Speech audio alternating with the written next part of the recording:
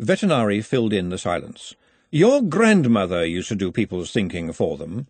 That trait runs in families, always on the female side. Capable women scurrying about in a world where everyone else seems to be 7 years old and keeps on falling over in the playground, picking them up and watching them run right out there again. I imagine you run the night kitchen? Too many people in the big one.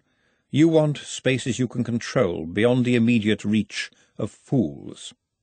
If he'd added, "Am I right?" like some windbag seeking applause, she would have hated him. But he was reading her from the inside of her head in a calm, matter-of-fact way. She had to suppress a shiver because it was all true. "I'm taking nothing from anybody, Miss Sugarbean. I'm simply changing the playground," the man went on. "What skill is there in the mob pushing and shoving? It is nothing more than a way of bringing on a sweat. No, we must move with the times. I know the times moves with me. The captains will moan, no doubt, but they are getting old. Dying in the game is a romantic idea when you are young, but when you are older, the boot is in the other ear. They know this, even if they won't admit it, and while they will protest, they will take care not to be taken seriously. In fact, far from taking, I am giving much. Acceptance, recognition, a certain standing, a gold-ish cup, and the chance to keep what remains of their teeth." All she could manage after this was, "All right, but you tricked them." "Really? They did not have to drink to excess, did they? You knew they would." "No. I suspected they might. They could have been more cautious. They should have been more cautious. I'd prefer to say that I led them along the correct path with a little guile rather than drove them along it with sticks. I possess many types of stick, Miss Sugarbean." "And you've been spying on me. You knew about the dainties." "Spying? Madam, it was once said of a great prince that his every thought was of his people. Like him, I watch over my people. I'm just better at it, that's all. As for the dainties business, that was a simple deduction from the known facts of human nature." There was a lot that Glenda wanted to say, but in some very definite way she sensed that the interview, or at least the part of it that involved her opening her mouth, was over. Nevertheless, she said, "Why aren't you drunk?" "I beg your pardon?" "You must weigh about half of what they do, and all of them went home in wheelbarrows. You drank as much as them, and you look as fresh as a daisy. What is the trick? Did you get the wizards to magic the beer out of your stomach?" She had stopped pushing her luck a long time ago. Now it was out of control, like a startled cart horse that can't stop because of the huge load bouncing and rumbling along behind it. Veterinary frowned. "My dear lady, anyone drunk enough to let wizards, who themselves had just been partaking copiously of the fruit of the vine, I might add, take anything out of him, would already be so drunk as to be dead. To forestall your next comment, the hop is also technically a vine. I am in fact drunk. Is this not so, Drumknot?" "You did indeed consume some 12 pints of very strong malted beverage, sir. Technically you must be drunk." "Idiosyncratically put, Drumknot, thank you." "You don't act drunk." "No, but I do act sober quite well, don't you think?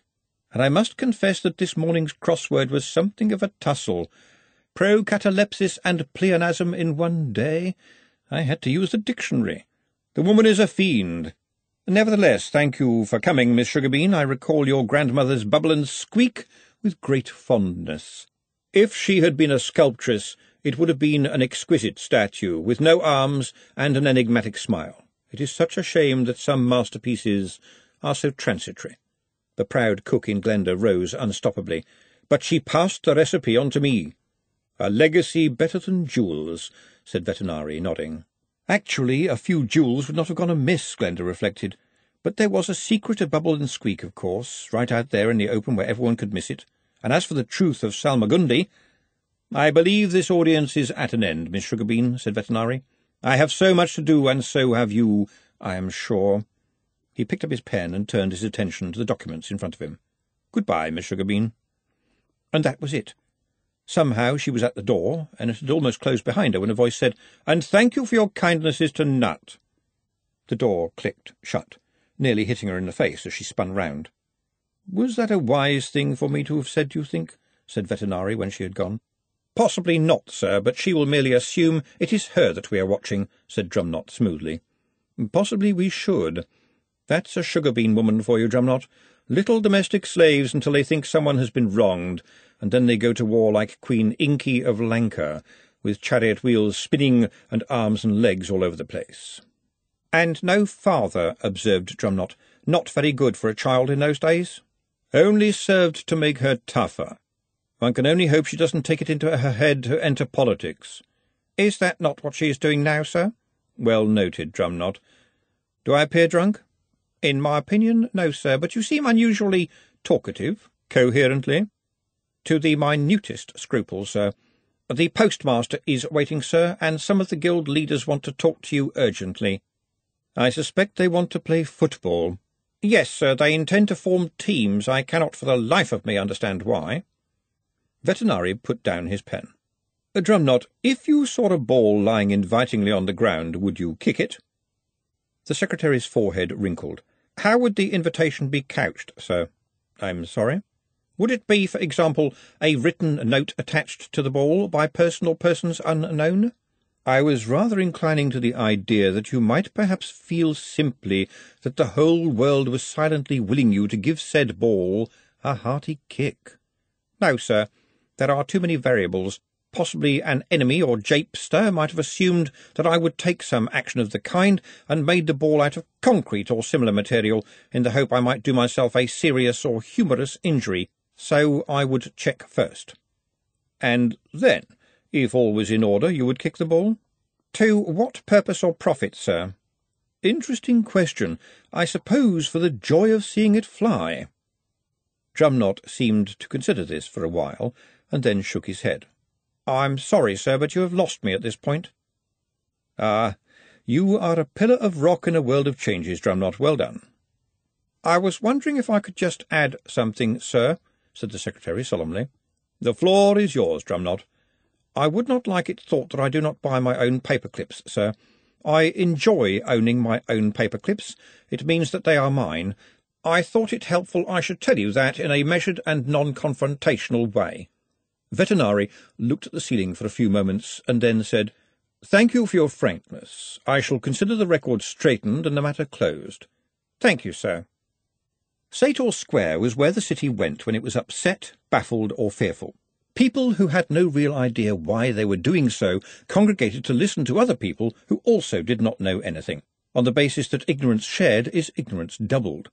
There were clusters of people there this morning, and several scratch teams, for it is written, or more probably scrawled on a wall somewhere, that wherever two or more are gathered together, at least one will have something to kick.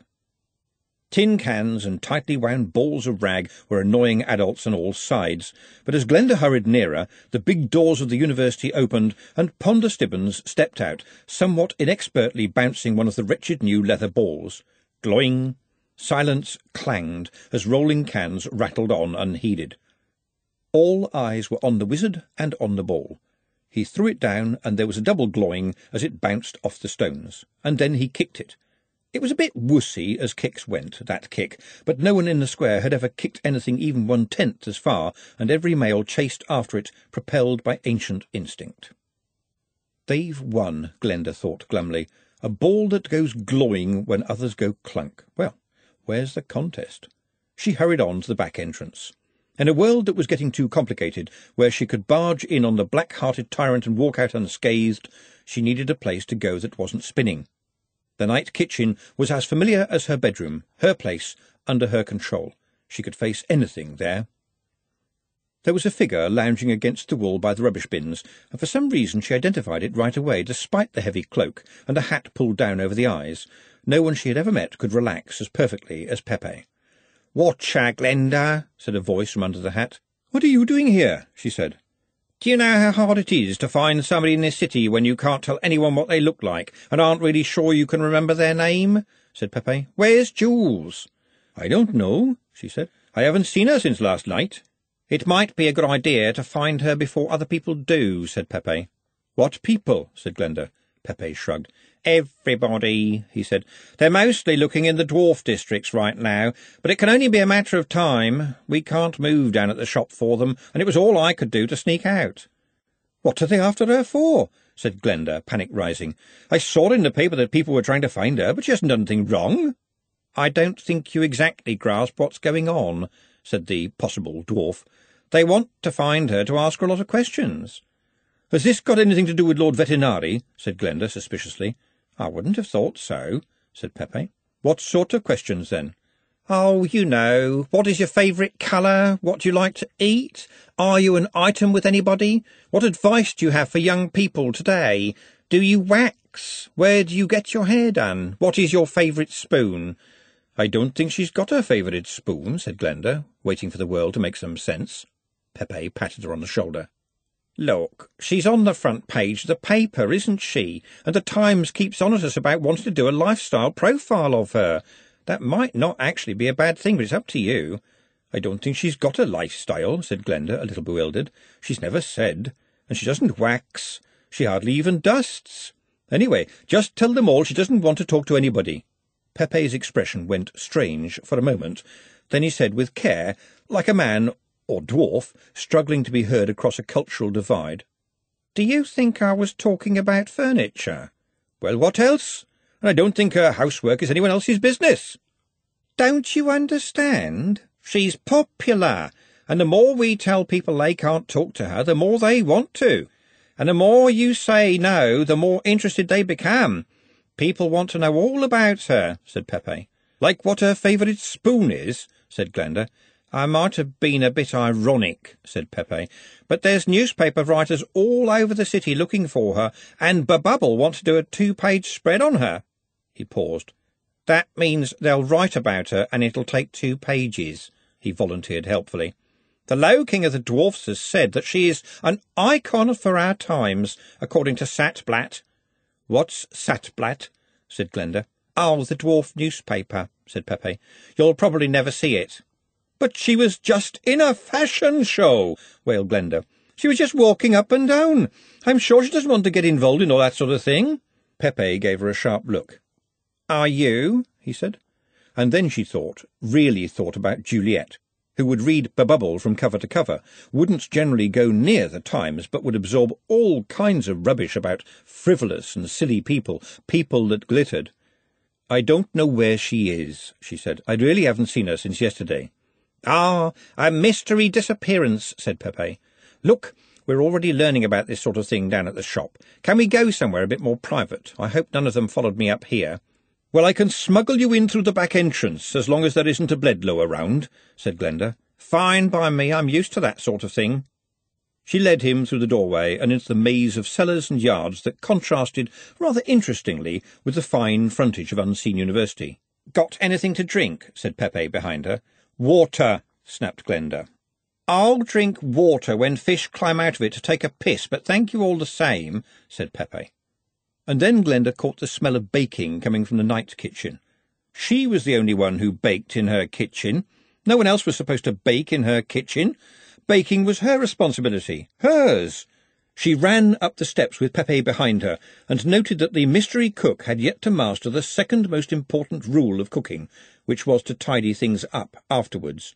The place was a mess. There were even lumps of dough on the floor. In fact, it looked as though it had been possessed by some kind of frenzy, and in the middle of it all, curled up on Glenda's battered and slightly rancid old armchair, was Juliet. "Just like Sleeping Beauty, ain't it?" said Pepe behind her. Glenda ignored him and hurried along the rows of ovens. "She's been baking pies.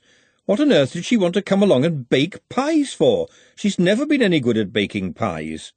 "That's because I've never let her bake a pie," she told herself. "That's because as soon as she found anything difficult, you took it away and did it yourself," her inner voice scolded. Glenda opened oven door after oven door. They had arrived just in time. By the smell of it, a couple of dozen assorted pies were cooked to a turn. "How about a drink?" said Pepe, in whom thirst sprang eternal. "I'm sure there's brandy. Every kitchen has some brandy in it somewhere." He watched as Glenda pulled the pies out, using her apron to protect her hands. Pepe regarded the pies with the indifference of a man who likes to drink his meals, and listened to Glenda's sotto voce monologue as pie after pie was laid out on the table. "I never told her to do this. Why did she do this?" "Because I did tell her to do this, sort of, that's why." And these are not half-bad pies, she said more loudly, in surprise. Juliet opened her eyes, looked around blearily, and then her face contorted in panic. "It's okay, I've taken them all out," said Glenda. "Well done." "I didn't know what else to do, and Trev was busy with the footballing, and I thought they'd be wanting pies tomorrow, and I thought I'd better do some," said Juliet. "Sorry." Glenda took a step backwards. How to begin, she wondered. How to unravel it, and then ravel it all back up again in a better shape, because she had been wrong. Juliet hadn't just walked up and down with clothes on. She had become some kind of a dream of clothes, sparkling and alive and tantalizingly possible. And in Glenda's memory of the fashion show, she literally shone, as if being lit from the inside. It was a kind of magic, and it shouldn't be making pies. She cleared her throat. "I've taught you a lot of things, haven't I, Juliet?" said Glenda. "Yes, Glenda," said Juliet. "And they've always been useful, haven't they?" "Yes, Glenda. I remember it was you that said I should always keep my hand on my halfpenny, and I'm very glad that you did." There was a strange noise from Pepe, and Glenda, feeling her face go red, didn't dare look at him. "Then I've got a bit more advice for you, Juliet." "Yes, Glenda." "First, never ever apologise for anything that doesn't need apologising for," said Glenda, "and especially never apologise for just being yourself." "Yes, Glenda." "Got that?" "Yes, Glenda." "No matter what happens, always remember that you now know how to make a good pie." "Yes, Glenda." "Pepe is here because Babubble wants to write something about you," said Glenda. "Your picture was in the paper again this morning, and—" Glenda stopped. "She is going to be all right, isn't she?" she said. Pepe paused in the act of surreptitiously removing a bottle from a cupboard. "You can trust me and Madame on that," he said. "Only people who are very trustworthy would dare to look as untrustworthy as me and Madame. And all she will have to do is show off clothes. Don't drink that, that's cider vinegar." "I'm only drinking the cider bit," said Pepe. "Yes, all she'll have to do is show off clothes. But to judge from the mob back at the shop, there's going to be people who want her to show off shoes, hats, hairstyles." "No hanky-panky," said Glenda. "I don't think you'll find anywhere in the world a greater expert in both hanky and panky than Madame. In fact, I would be surprised if you, Glenda, knew 1/100th of the hanky and panky that she does, especially as she invented quite a lot of it herself. And since we'll notice it when we see it, we'll keep an eye on her." "And she's got to eat proper meals and get a good night's sleep," said Glenda. Pepe nodded, although she expected that both those concepts were quite alien to him. "And paid," she added. "We'll cut her in on the profits if she works exclusively for us," said Pepe. "Madame wants to talk to you about that." "Yes, someone might want to pay her more than you do," said Glenda. My, how fast we learn. I'm sure Madame will have great fun talking to you." Juliet looked from one to the other, sleep still wreathing her face. "You want me to go back to the shop?" "I don't want you to do anything," said Glenda. "It's up to you, okay? It's just up to you. But it seems to me that if you stay here, then basically what you'll be doing is pies." "Well, not just pies," said Juliet. "Well, no, fair enough. There are also flans, bubble and squeak, and assorted late-night dainties," said Glenda. "But you know what I mean. On the other hand, you could go and show off all these fancy clothes and go to lots of fancy places a long, long way from here, and see a lot of new people, and you'd know that if it all goes pear-shaped, you could always make it pie-shaped." "Ha, nice one," said Pepe, who'd found another bottle. "I really would like to go," said Juliet. "Then go now. I mean right now, or at least as soon as he's finished drinking the ketchup." "But I'll have to go back for my stuff." Glenda reached down inside her vest and pulled out a burgundy-coloured booklet with the seal of Ankh-Morpork on it. "What's that?" said Juliet. "Your bank book. Your money's safe in the bank, and you can take it out any time you want." Juliet turned the bank book over and over in her hands. "I don't think anyone in my family's ever been in a bank, except for Uncle Geoffrey, and I caught up with him even before he got home." "Keep quiet about it. Don't go home.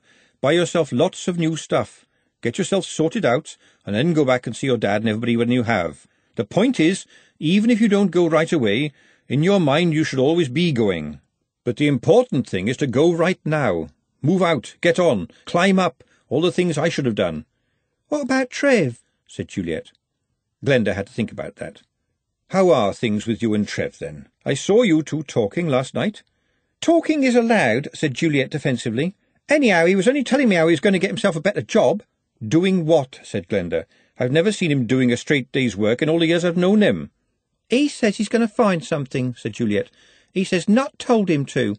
Nut said that when Trev finds out who Trev is like, he will know what he can do. So I told him he was Trevor likely, and he said that was, helpful." "I'm stuck, aren't I?" Glenda told herself. "I'm talking about changing and getting out, so I have to allow that maybe he's going to too." Aloud she said, "It's up to you. It's all up to you. But just mind that he keeps his hands to himself." "He always keeps his hands to himself," said Juliet. "It's a bit worrying. I've never had to think about near him in the tonka, not once." There was a strangled laugh from Pepe, who had just discovered the wow-wow sauce. The bottle was almost empty, and, in theory, he should have no stomach left. "Never ever," said Glenda, mystified at this unnatural history.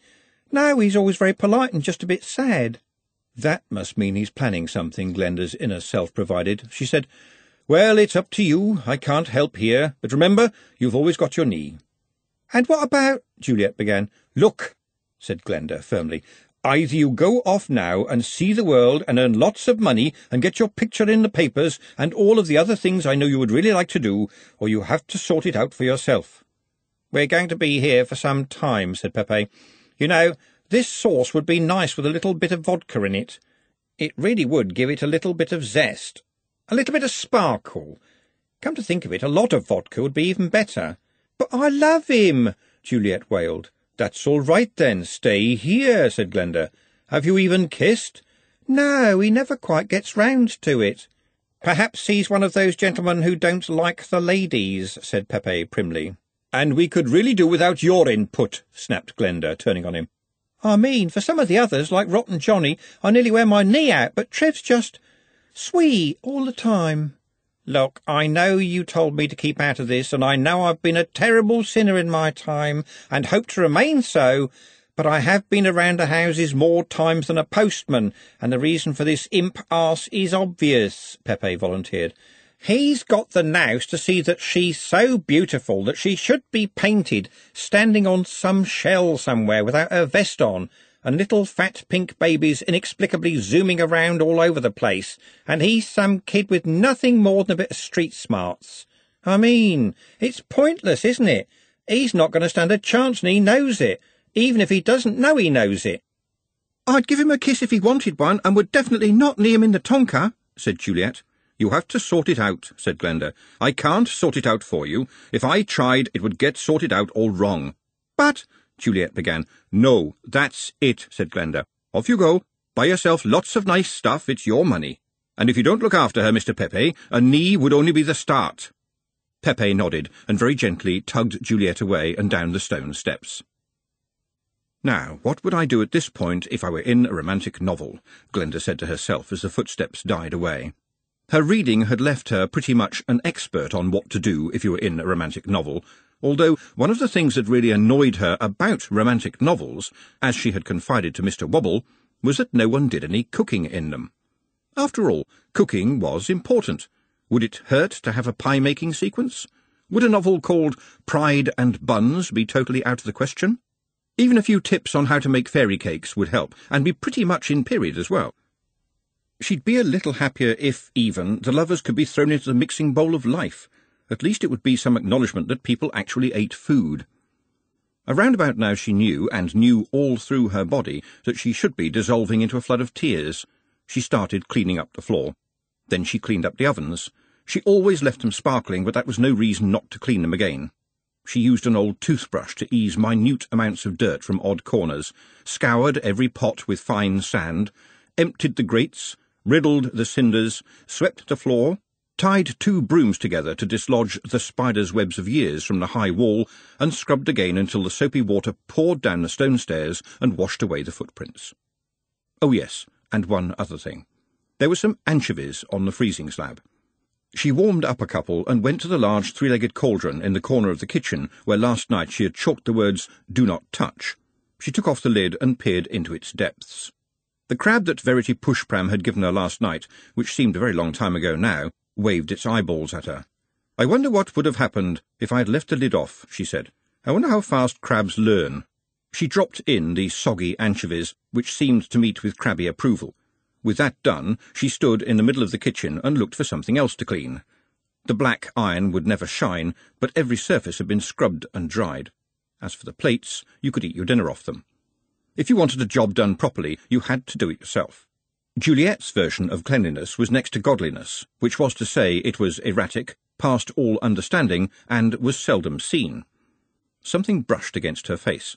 She absent-mindedly swiped at it and found her fingers holding a black feather. Those wretched things in the pipes. Someone ought to do something about them. She took her longest broom and banged on a pipe. "Go on, get out of there," she yelled. There was a scuffling in the darkness, and a faint "hawk, hawk." "'Scuse me, miss," said a voice, and she looked down the steps into the misshapen face of— what was his name? Oh, yes. "Good morning, Mr. Concrete," she said to the troll. She couldn't help but notice the brown stains coming from his nose. "Can't find Mr. Trev," Concrete stated. "Haven't seen him all morning," said Glenda. "Can't find Mr. Trev," the troll repeated, louder. "Why do you need him?" said Glenda. As far as she knew, the vats just about ran themselves. You told Concrete to dribble candles, and he dribbled candles until he ran out of candles. "Mr. Nut's sick," said Concrete. "Can't find Mr. Trev." "Take me to Mr. Nut right now," said Glenda. It's a bit harsh to call anybody a denizen, but the people who lived and worked in the candle vats fitted the word to a T. The vats were, in fact, their den. If you ever saw them anywhere in the underground maze, they were always scuttling very fast, but most of the time they just worked and slept and stayed alive. Nut was lying on an old mattress with his arms wrapped tightly around himself. Glenda took one look and turned to the troll. "Go and find Mr. Trev," she said. "Can't find Mr. Trev," said the troll. "Keep on looking." She knelt down beside Nut. His eyes had rolled back inside his head. "Mr. Nut, can you hear me?" He seemed to wake. "You must go away," he said. "It will be very dangerous. The door will open." "What door is that?" she said, trying to remain cheerful. She looked at the denizens, who were watching her with a kind of meek horror. "Can't one of you find something to put over him?" The mere question sent them scurrying in panic. "I have seen the door, so it will open again," said Nut. "I can't see any door, Mr. Nut," said Glenda, looking around. Nut's eyes opened wide. "It's in my head." There was no privacy to the vats. It was just a wider room off the long, endless corridor. People went past all the time. "I think you may have been overdoing it, Mr. Nut," said Glenda. "You rush around working all hours, worrying yourself sick. You need a rest." To her surprise, one of the denizens turned up holding a blanket, quite large parts of which were still flexible. She put it over him just as Trev arrived. He had no choice about arriving, as Concrete was dragging him by the collar. He looked down at Nut and then up at Glenda. "What's happened to him?" "I don't know." She raised a finger to her head and swivelled it a little, the universal symbol for gone nuts. "You must go away. Things will be very dangerous," Nut moaned. "Please tell us what is going on," said Glenda. "Please tell me." "I can't," said Nut. "I cannot say the words." "There are words you want to say," said Trev. "Words that don't want to be said. Strong words." "Can't we help?" Glenda persevered. "Are you sick?" said Trev. "No, Mr. Trev. I passed an adequate bowel motion this morning." That was a flash of the old Nut, precise but slightly odd. "Sick in the head?" said Glenda. That came out of desperation. "Yes, in the head," said Nut. "Shadows, doors. Can't tell you." "Is there anyone who can cure that kind of sickness?" Nut didn't answer for a while, and then said, "Yes, you must find me a philosopher trained in Uberwelt. They will help the thoughts come straight." "Isn't that what you did for Trev?" said Glenda. "You told him what he was thinking about his dad and everything, and that made him a lot happier, didn't it, Trev?" "Yes, it did," said Trev. "And there's no need to elbow me in the ribs like that. It really did help." "Couldn't you be hypnotised?" he said to Nut. "I saw a man in the music hall once, and he just waved his shiny watch at them, and it's amazing the kind of things they did. Bark like dogs, even." "Yes, hypnosis is an important part of the philosophy," said Nut. "It helps to relax the patient, so that the thoughts get a chance to be heard." "Well, there you are, then," said Glenda. "Why not try doing it on yourself? I'm sure I could find something shiny for you to wave." Trev pulled his beloved tin can out of his pocket. "Tra-la, and I think I've got a piece of string here somewhere." "That is all very well, but I would not be able to ask myself the right kinds of questions, because I will have been hypnotised. How the questions are posed is very important," said Nut. "I know what," said Trev. I'll tell you to ask yourself to ask the right questions. You'd know what questions to ask if it was someone else, wouldn't you? Yes, Mr. Trev. You didn't need to hypnotise Trev, Glenda pointed out. No, but his thoughts were close to the surface. I fear that mine will not be so easy to access. Can you really be hypnotised to ask yourself the right questions? In the Doors of Deception, Fussbinder did report on a way of hypnotising himself, said Nut. It is conceivably possible. His voice trailed off. Then let's get on with it, said Trev. Better out than in, as my old granny used to say. I think perhaps that is not such a good idea. Didn't do me any harm, said Trev robustly. The things that I do not know, the things that I do not know, muttered Nut. What about them? Said Glenda. The things that I do not know, said Nut, I think are behind the door because I think I put them there because I think I do not want to know them. So you must know what it is you don't want to know, said Glenda. Yes. Well, how bad could it be? Said Trev. Perhaps it is very bad, said Nut. What would you say if it was me? Said Glenda. I want the truth now. Well, said Nut, stuttering slightly, I think I would say that you should look behind the door to face the things that you do not want to know, so we may confront them together.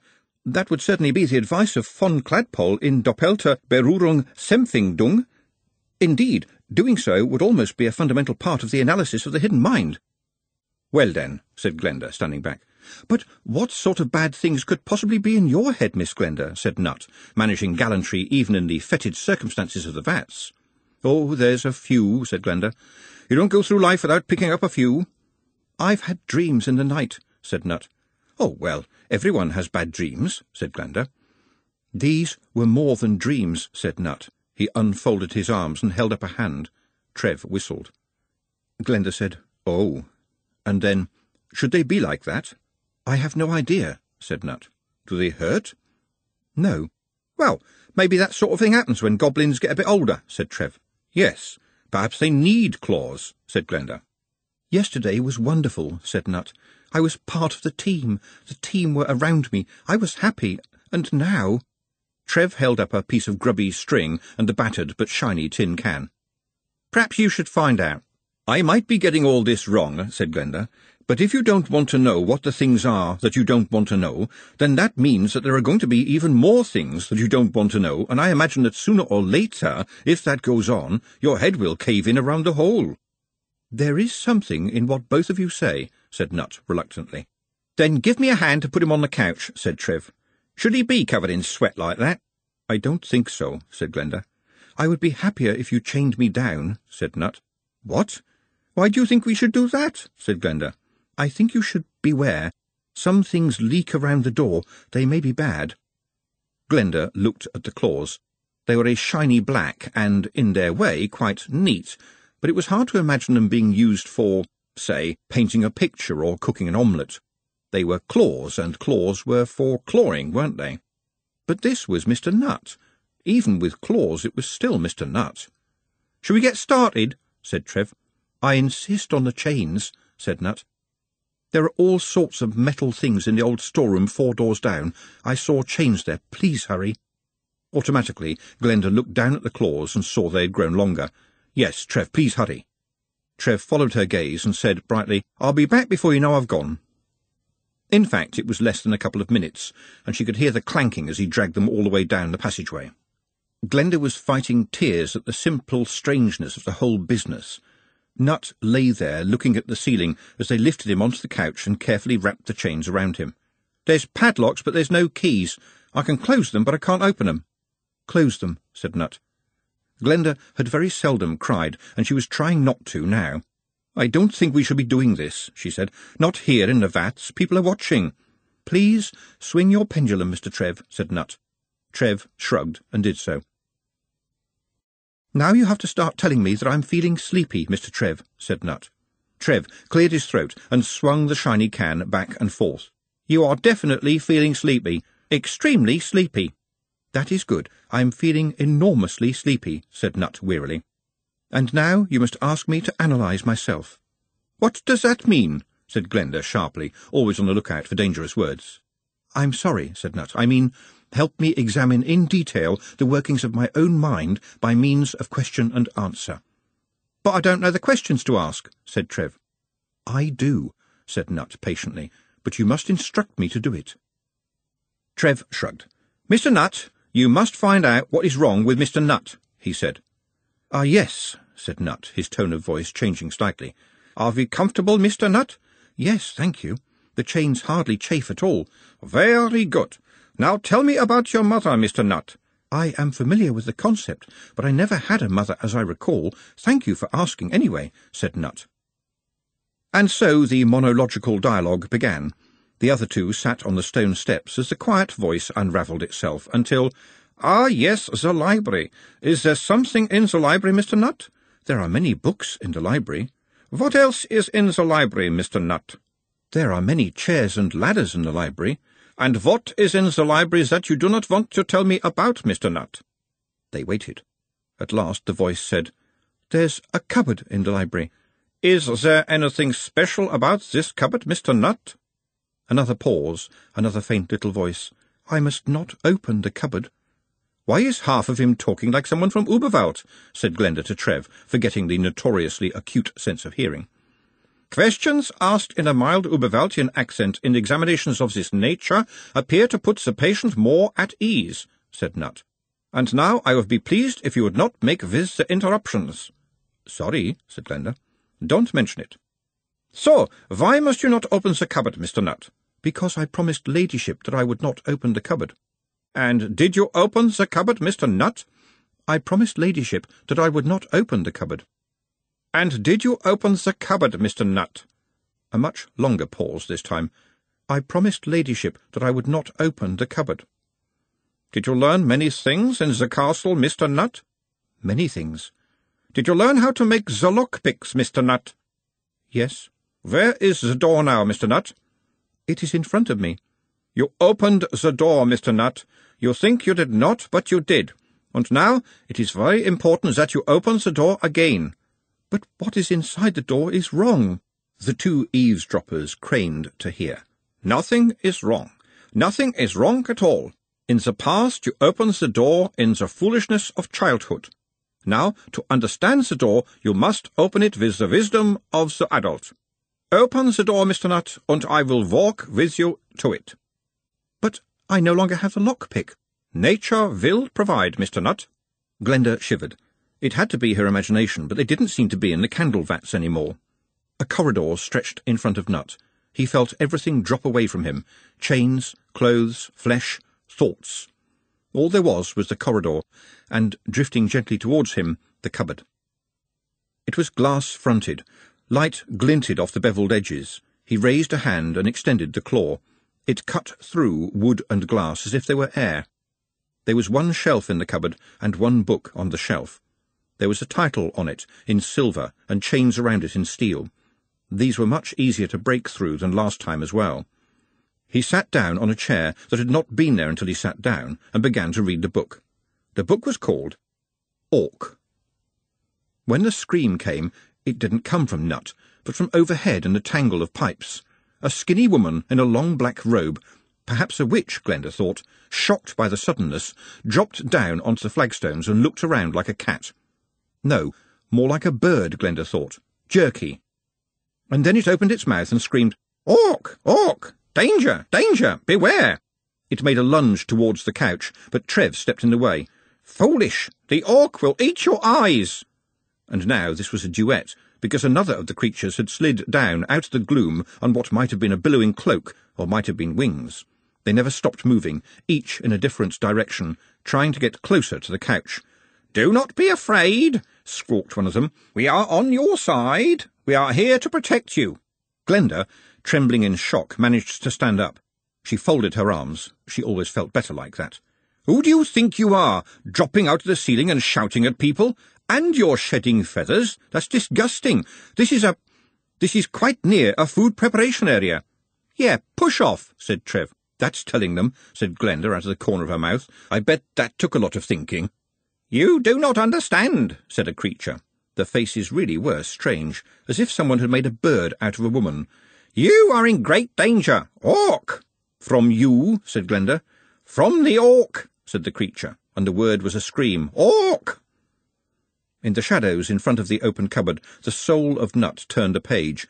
He felt someone at his elbow and looked up into the face of Ladyship. "Why did you tell me not to open the book, Ladyship?" "Because I wanted you to read it," said her voice. "You had to find the truth for yourself. That is how we all find the truth." "And if the truth is terrible?" "I think you know the answer to that one, Nut," said the voice of Ladyship. "The answer is that, terrible or not, it is still the truth," said Nut. "And then," said her voice, like a teacher encouraging a promising pupil. "And then the truth can be changed," said Nut. "Mr. Nut is a goblin," said Trev. "Yeah, right," said the creature, and the phrase seemed incredibly exotic for someone whose face was looking more bird-like all the time. "If I scream, a lot of people will come running," said Glenda. "And what will they do?" said the creature. And what would they do, Glenda thought. They would stand around saying, "What's all this, then?" and asking all the same questions we are. She shuffled again as one of the things tried to get to the couch. "The orc will kill," said a third voice, and another of the things dropped down almost in front of Glenda's face. Its breath was like carrion. "Mr. Nut is kind and gentle and has never hurt anyone," said Glenda. "Who didn't deserve it," said Trev hurriedly. "But now the orc knows it is an orc," said a creature, and now they were milling backwards and forwards in a ghastly pavane. "I don't think you're allowed to touch us," said Trev. "I really don't think you can touch us." He sat down suddenly beside the recumbent Nut and dragged Glenda down next to him. "I think you have to obey rules," said Trev. The moving figures stopped instantly. That was somehow creepier than their movement. They stood there as frozen as statues. "They've got talons," said Glenda quietly. "I can see their talons." "Pounces," said Trev. "What are you talking about?" "Those big claws are called pounces. The ones at the back are called talons, the ones they carry the prey off with. Everyone gets that wrong." "Except you," said Glenda. "You're like the big expert on horrible bird-like creatures all of a sudden." "I can't help it. Sometimes you just pick stuff up," said Trev. "We must protect you," said one of the females. "We don't need protecting from Mr. Nut. He's our friend," said Glenda. "And how many of your friends have claws?" "What have we got to worry about here, in Unseen University, which has got great big thick walls and is pretty much generally crawling with wizards?" One of the women stretched her neck until her face was a few inches from Trev's. "There is an orc in here with you." There was a clink of chain. Nut had moved slightly. "You work for somebody, don't you?" said Trev. "You've got tiny little heads. You can't have enough brains to think this up for yourself. Do the wizards know you're here?" Glenda screamed. She had never screamed before, not in a proper way, straight up from the bottom of her terror. Cutting her finger while using the knife carelessly didn't count, and almost certainly would never have been so loud. The scream echoed along the passages, bounced into the cellars, and made the undercrofts ring. Contrary to popular belief and hope, people don't usually come running when they hear a scream. That's not how humans work. Humans look at other humans and say, "Did you hear a scream?" Because the first scream might just have been you screaming inside your head, or a horse backfiring. Glenda screamed a second time, and, as her lungs had got into practice, she managed to make this one even louder. There were hurrying footsteps from both directions. That was reassuring. She was not certain how reassuring was the little clink and sliding of metal that suggested a chain had broken. The creatures went into an instant panic, trying to take wing at once. They were as clumsy as herons and got in one another's way. "And don't come back," she yelled as they disappeared back into the dark. Then she turned to Trev, her heart thumping, and said, "What is an orc?" "I don't know. I think it's some kind of old bogeyman," said Trev. "And what were those things?" "I know it sounds silly," said Trev, "but we saw one of them the other night, and he seems to think they're like friends." Butchers, bakers, butlers, and Bledlows came hurrying out of the dark corridors, and one of them was Bledlow Nobbs, no relation, who was inexplicably wearing just his official hat, a string vest, and a pair of shorts. Far too short and far too tight for a man the size of Bledlow Nobbs, no relation. He looked at Glenda and then glared at Trev. People like Trev were, as far as Bledlow Nobbs, no relation, was concerned, an automatic enemy. "Did you scream? What's been going on?" he said. "I'm sorry I made an improper suggestion," Trev said. He looked at Glenda, his expression saying, "Help me out here." "I'm afraid I let my girlish modesty get the better of me," she said, cursing him with her eyes. "It must have been a pretty strange suggestion," said a baker. who seemed to think that an extremely long loaf would have been a suitable aid to combat, but he was grinning, and grinning was good. If this ends up with no more than sniggering and grinning, then we'll all be happy, Glenda thought. Hard to live down afterwards, but still good. "But what's that bloke chained to that bed for?" said the Bledlow. "Yeah, what kind of improper suggestions go on around here?" said the baker. He really was having fun. "I am going to kill someone before the end of all this, and it might just have to be myself," thought Glenda. "Isn't that Mr. Nutt?" said the Bledlow. "We are supposed to be in training in 5 minutes." There was another clink behind Glenda, and Nutt's voice said, "Don't worry, Alphonse, I often do this trick. Dynamic tension, you know, helps build up the muscles." "Alphonse?" said the baker, looking incredulously at the Bledlow. "I thought your name was Alfred. Alf for short. Alphonse is a Quirmian name if ever I've heard one. You're not from there, are you?" That was an accusation as much as a question. "What's wrong with Elf being short for Alphonse?" said the Bledlow. He had very large hands that might have troubled even Mustrum Ridcully in a game of patter-cake. Also, his ears were going red, never a good sign in a man of his size. "Oh, I never said it wasn't a nice name," said the baker, belatedly using his loaf, "but I would never have figured you for an Alphonse. It just goes to show that you never can tell." "I am an orc," said Nutt quietly. "Actually, Alphonse is quite a nice name," the baker went on. "The font spoils it a bit, but the Alf I quite like." He paused and turned to Nutt. "What do you mean, orc?" "An orc," said Nutt again. And away in the distant central heating pipes there was a scream of "Orc! Orc!" "That be daft. There's no such thing as orcs any more. They all got killed off hundreds of years ago. Bloody hard to kill, too, I read somewhere," said a butler. "In the latter part of your statement you are substantially correct," said Nutt, still chained to the couch. "However, nevertheless, I am an orc." Glenda looked down. "You told me you're a goblin, Mr. Nutt. You told me you're a goblin." "I was misinformed," said Nutt. "I know I am an orc. I think I have always known that I am an orc. I have opened the door and read the book, and I know the truth of my soul, and I am an orc. And for some reason I am an orc with a terrible urge to smoke a cigar." "But they were like these big horrible monsters that wouldn't stop fighting and were quite happy to tear off their own arm to use as a weapon," said Bledlow Nobbs, no relation. "There was an article about them in Bows and Ammo." Every eye turned to Nutt's arms. "Certainly that is the judgment of history," said Nutt. He looked up at Glenda. "I am so sorry," he said. "I disobeyed. Everybody does it, you see. Schnauzentintl says as much in his book, The Obedience of Disobedience. So I wondered what was in the cupboard, and I already had some expertise with lockpicks. I opened the cupboard, I read the book, and—" His chains clinked as he shifted position. "I disobeyed. I think everybody does it. We are very good at hiding from ourselves what we do not want to know. Believe me, I was very good at keeping that from myself. But it leaks out, you see, in dreams and things when you have dropped your guard. I am an orc. There is no doubt about that." "OK, right. If you are an orc, right, then why are you not tearing my head off?" said Bledlow Nobbs, no relation. "Would you like me to?" said Nutt. "Well, as it happens, no." "Who cares?" said Trev. "It's all ancient history anyway. These days you see vampires hanging around all over the place, and we've got trolls and golems and zombies and all kinds of people just grafting away. Who cares what happened hundreds of years ago?" hang on a minute," said the butler. "He's not tearing your head off because he's chained down."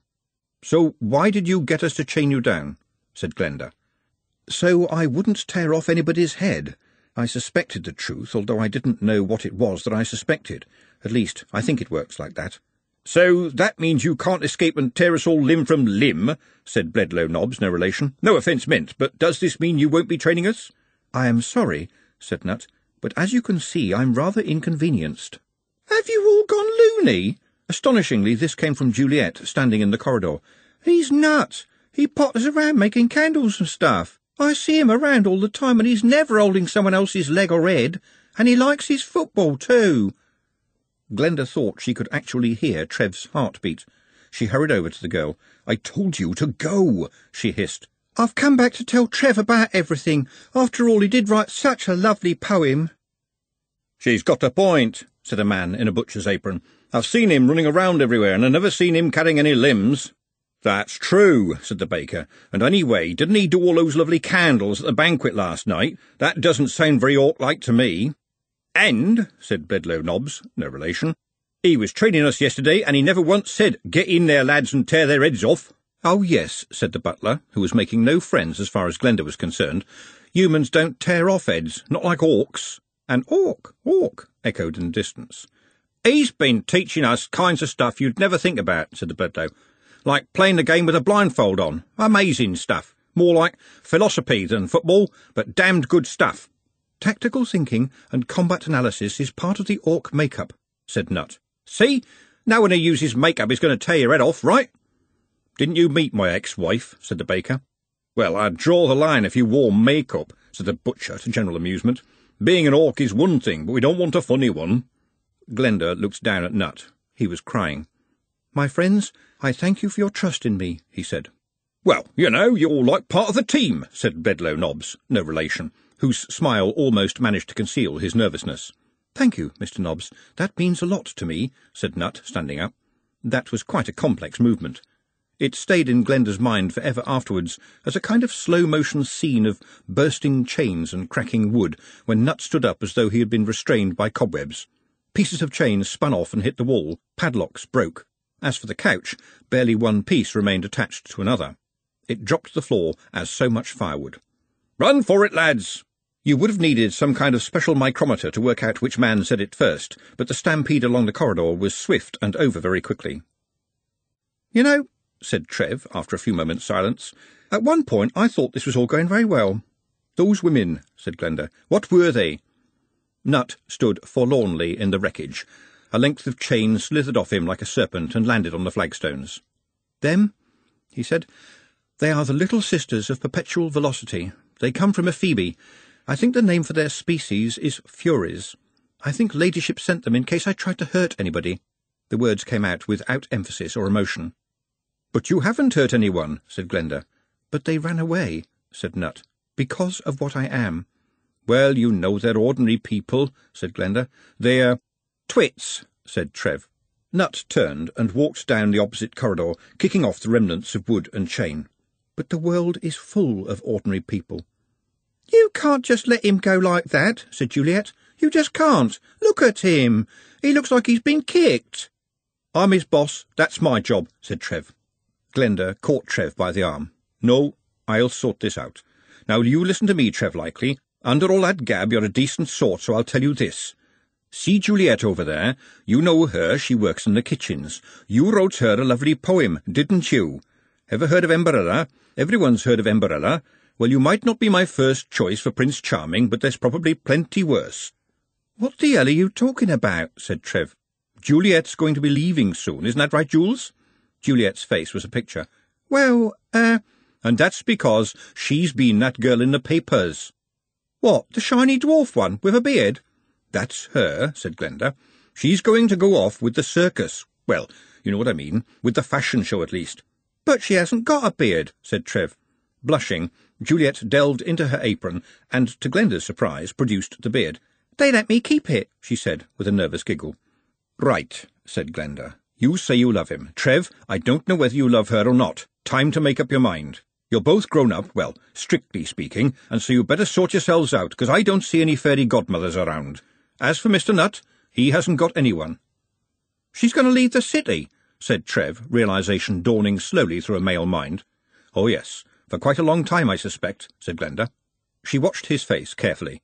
"You haven't got much learning, and you haven't opened a book in your life, Trevor Likely, but you are smart, and you must know there is a wrong way and a right way to reply to what I have just told you." She watched the high-speed changes around his eyes as he thought, and then he said, "Well, that's nice. It's the kind of thing she's always dreamed of. I'm very happy for her." "You cunning bastard, you actually got it right," Glenda thought. "You're not appearing to be thinking about yourself at all, because you know I'd have no time for you if you were. And who knows, you might just be genuine. In fact, heavens help me, I think you are, but I'd pull all my own teeth out rather than tell you. She likes you, you like her, and I've made a lot of silly mistakes. The two of you sort out what you want to do, and now, if I were you, I'd run before anyone else beats you to it. And can I offer you a word of advice, Trev? Don't be smart, be clever." Trev took Glenda by the shoulders and kissed her on both cheeks. "Was that smart or clever?"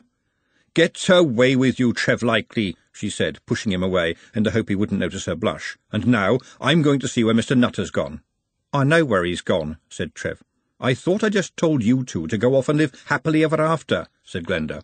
"You won't find him without me," said Trev. "I'm sorry, Glenda, but we like him too." "Do you think we should tell somebody?" said Juliet. "And what will they do?" Glenda snapped. "It'll just be like that lot back there, all hanging around in the hope that somebody will come up with an idea. Anyway," she added, "I'm sure the wizards upstairs know all about him. Oh, yes, I bet they do." She had to admit, 10 minutes later, that Trev had been right. She probably wouldn't have noticed the door on the other side of another cluttered, abandoned cellar. Light shone from under the door. "I followed him once," said Trev. "Everyone should have a place to call their own." "Yes," said Glenda, and she pushed open the door. She might as well have opened an oven. There were candles of every size and every colour, and many of them were burning. And in the middle of it was Nutt, sitting behind a ramshackle table which was covered with candles. In front of him they burned in every colour. He was staring at them with a blank expression, and did not look up as they approached. "You know, I fear that I will never really get the hang of blue," he said, as if to the air. "Orange, of course, is ridiculously easy, and red goes without saying, and green is not difficult at all, but the best blue I could achieve, I have to admit, is very largely green." His voice trailed off. "Are you all right?" said Glenda. "Do you mean, am I all right apart from being an orc?" said Nutt, with a very small smile. "Well, yes, but that's not really your fault." "It can't really be true, can it?" said Trev. Glenda turned on him. "What good is it saying that?" she said. "Well, they were supposed to have died out hundreds of years ago." "Annihilated," said Nutt. "But some survived. I fear that when this oversight is revealed, there will be those who will endeavour to rectify the situation." Trev looked blankly at Glenda. "He means he thinks they're going to try and kill him," she said. Nutt stared at his candles. "I must accumulate worth. I must be helpful. I must be friendly. I must make friends." "If anyone comes to hurt you," said Glenda, "I will kill them. I'm sure you won't try to pull a leg off, but I might. Trev, this needs a woman's touch." "Yeah, I can see that." "That wasn't clever, Trev Likely."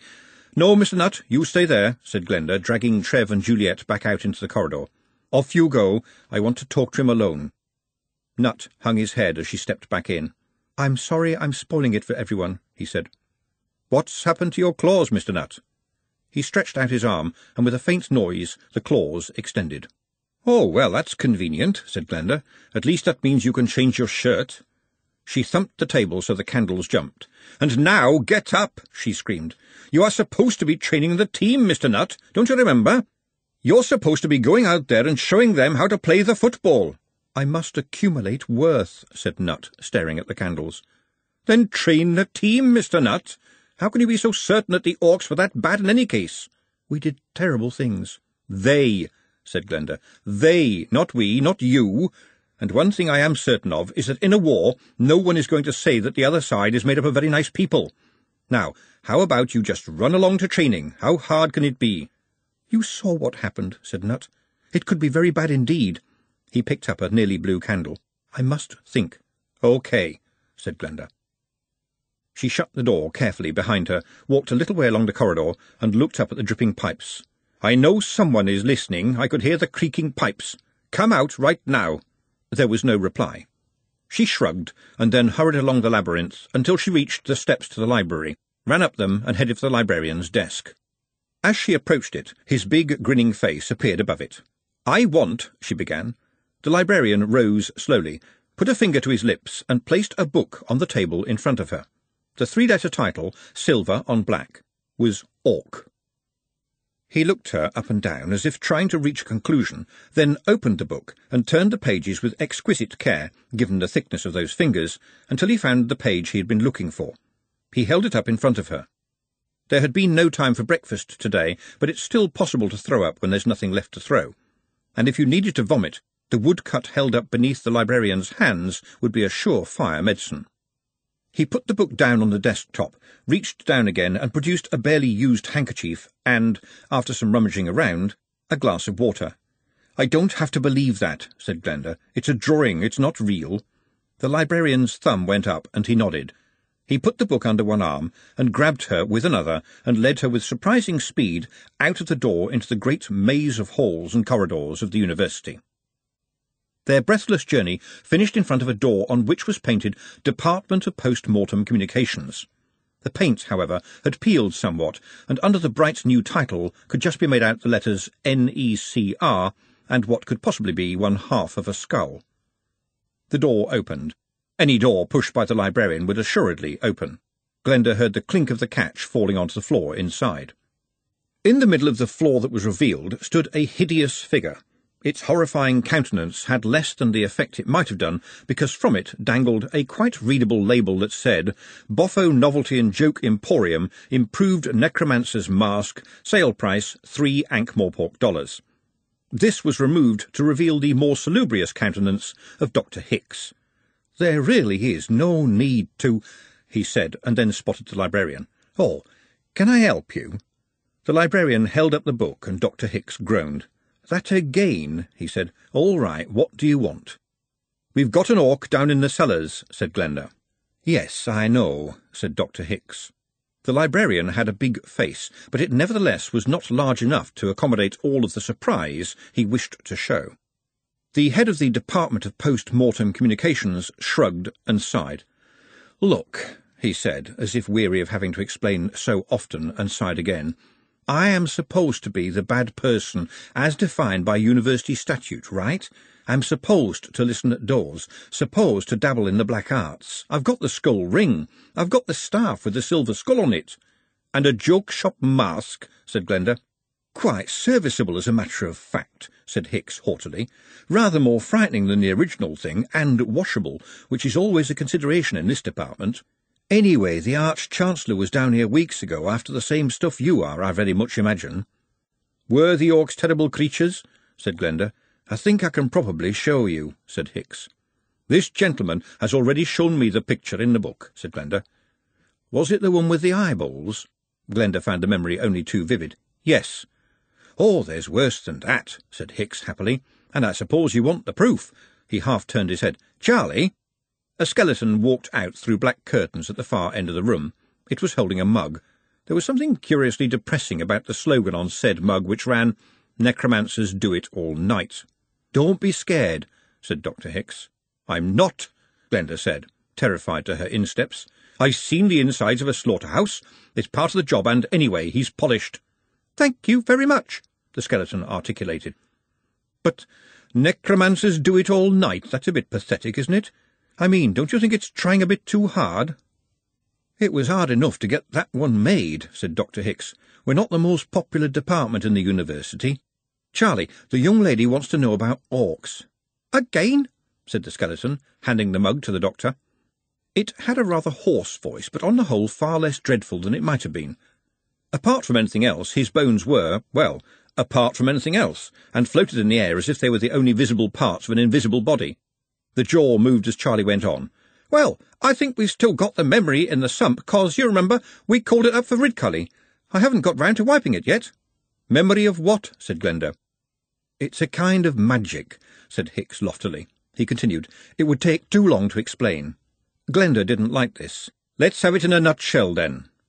"OK. We're now quite certain that what we call the passage of time is in fact the universe being destroyed and instantly rebuilt in the smallest instant of eventuality that is possible to have. While the process is instant at every point, nevertheless to renew the whole universe takes approximately 5 days, we believe. Interestingly enough, can I have it in a smaller nut? So you don't want to hear about Haussmann's theory of the universal memory? "Possibly the size of a walnut," said Glenda. "Very well, then. Can you imagine this? Current thinking is that the old universe is not destroyed in the instant the new universe is created, a process which, incidentally, has been happening an untold billion number of times since I have been talking. Yes, I can believe that. Can we try for a pistachio?" said Glenda. "Copies of the universe are kept. We don't know how, we don't know where, and it beats the hell out of me trying to imagine how it all works. But we're finding that it is sometimes possible to read this memory in certain circumstances. How am I doing in terms of nut dimensions?" "You've got some kind of magic mirror," said Glenda flatly. "That's it, if you want the size of a pine nut," said Hicks. "Pine nuts are actually seeds," said Glenda smugly. "So what you're saying is that everything that happens stays happened somewhere, and you can look at it if you have the knowing." "That is a magnificent distillation of the situation," said Hicks, "which is incredibly helpful, while at the same time inaccurate in every possible way. But, as you put it, we use and here he gave a little shudder, magic mirror, as you put it. We recently looked at the Battle of Orc Deep for the Arch-Chancellor. That was the last known battle in which the race known as Orcs were deployed." "Deployed?" said Glenda. "Used," said Hicks. "Used? And you can find something like that in the total history of everything there's ever been?" "It helps to have an anchor," said Hicks, "something that was present. And all I am going to tell you, young lady, is that there was a piece of a skull found on that battlefield, and since it was a skull, that firmly puts it into the responsibility of my department." He turned to the librarian. "It's okay to show her, isn't it?" he said. The librarian shook his head. "Good. That means I can do it then under university statute. A certain amount of surreptitious disobedience is demanded of me. We have it set up on an omniscope. Since my colleague is so certain that I should not be doing this, he will not mind if I do. It's only a very brief fragment of time, but it did impress the Arch-Chancellor, if impress is the right word." "I just want to get something clear," said Glenda. "You can actually disobey the orders of someone like the Arch-Chancellor?" "Oh, yes," said Hicks. "I am under instruction to do so. It is expected of me." "But how can that possibly work?" said Glenda. "What happens when he gives you an instruction that he doesn't want you to disobey?" "It works by common sense and goodwill on all sides," said Hicks. "If, for example, the Arch-Chancellor gives me a command that absolutely must not be disobeyed, he will add something like, 'Hicks, you little worm, by university statute, if you disobey this one, I'll smack your head.' Though, in reality, a word to the wise, madam, is sufficient. It's all done on the basis of trust, really. I am trusted to be untrustworthy. I don't know what the Arch-Chancellor would do without me." "Yeah, right," said Charlie, grinning. A few minutes later, Glenda was in another dark room, standing in front of a round, dark mirror, at least as high as she was. "Is this going to be like the moving pictures?" she said sarcastically. "An amusing comparison," said Hicks, "except for, 1, there is no popcorn, and 2, you would not want to eat it if there was. What might be called the camera in this case was the last thing one of the human fighters saw. Is this the person whose skull you've got?" "Well done, I see you have been following things," said Hicks. There was a moment of silence. "This is going to be scary, isn't it?" "Yes," said Hicks. "Nightmares? Very probably. Even I think it's extremely disconcerting. Are you ready, Charlie?" "Ready," said Charlie from somewhere in the darkness. "Are you sure, miss?" Glenda wasn't sure, but anything would be better than facing Hicks's know-it-all smile. "Yes," she said, keeping her voice firm. "The fragment we're able to show lasts less than 3 seconds, but I doubt whether you will want to see it again. Are we ready? Thank you, Charlie." Glenda's chair went backwards very quickly, and Hicks, who had been hovering, caught her. "The only known representation of an orc in battle," said Hicks, standing her upright. "Well done, by the way. Even the Arch-Chancellor swore out loud." Glenda blinked, trying to slice slightly less than 3 seconds out of her memory. "And that's true, is it?" But it had to be true. There was something about the way the image was sticking to the back of her brain that declared the truth of it. "I want to see it again." "You what?" said Hicks. "There's more to it," said Glenda. "It's only a part of a picture." "It took us hours to work that out," said Hicks severely. "How did you spot it the very first go?" "Because I knew it had to be there," said Glenda. "She's got you there, boss," said Charlie. "All right. Show it again, and this time magnify the right-hand corner. It's very blurry," he said to Glenda. "Can you stop it?" said Glenda. "Oh, yes. Charlie has worked that one out." "Then you know the bit I mean?" "Oh, yes." "Then show me it again." Charlie disappeared behind his curtain. There were a few flashes of light, and then— "There!" She pointed at the frozen image. "That's men on horseback, isn't it? And they've got whips. I know it's blurry, but you can tell that they've got whips." "Well, yes, of course," said Hicks. "It's quite hard to get anything to run into a hail of arrows unless you give it some encouragement. They were weapons, living creatures as weapons, and they don't look so different from humans. A lot of Really interesting stuff happened under the evil emperor, said Hicks conversationally. Evil stuff, said Glenda.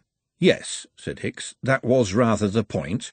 Evil emperor, evil empire. It did what it said on the Iron Maiden. And what happened to them? Well, officially they're all dead, said Hicks, but there have been rumours. And men drove them into battle, said Glenda.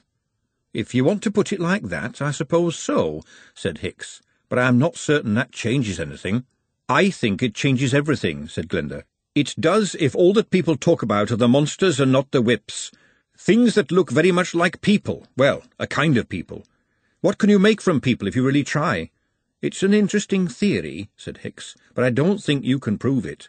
When kings fight other kings and win, they chop off the other king's head, don't they? Said Glenda. Sometimes, said Hicks. I mean, you can't blame a weapon for how it's used. What's that they say? People can't help how they were made. I think the orcs were made. Glenda glanced at the librarian, who looked at the ceiling. You work as a cook, don't you? Would you like to work for my department? Everyone knows women can't be wizards, said Glenda. Ah, yes, but post-mortem communications is different, said Hicks proudly, and added, We could do with some sensible people here, heavens no, and the feminine touch would be very welcome. And don't think I would require you to just come and do the dusting. We treasure our dust in this place, and your cookery skills will be invaluable. After all, basic butchery is all part of the job, and I do believe that Boffo's shop has a rather good female necromancer's costume in their sale. Isn't that right, Charlie? $10, including lace-up bodice. A bargain in anybody's money, said Charlie from behind his curtain. Very slinky. There had been no reply because Glenda's mouth had stuck in the act of opening, but she finally managed a polite but firm no.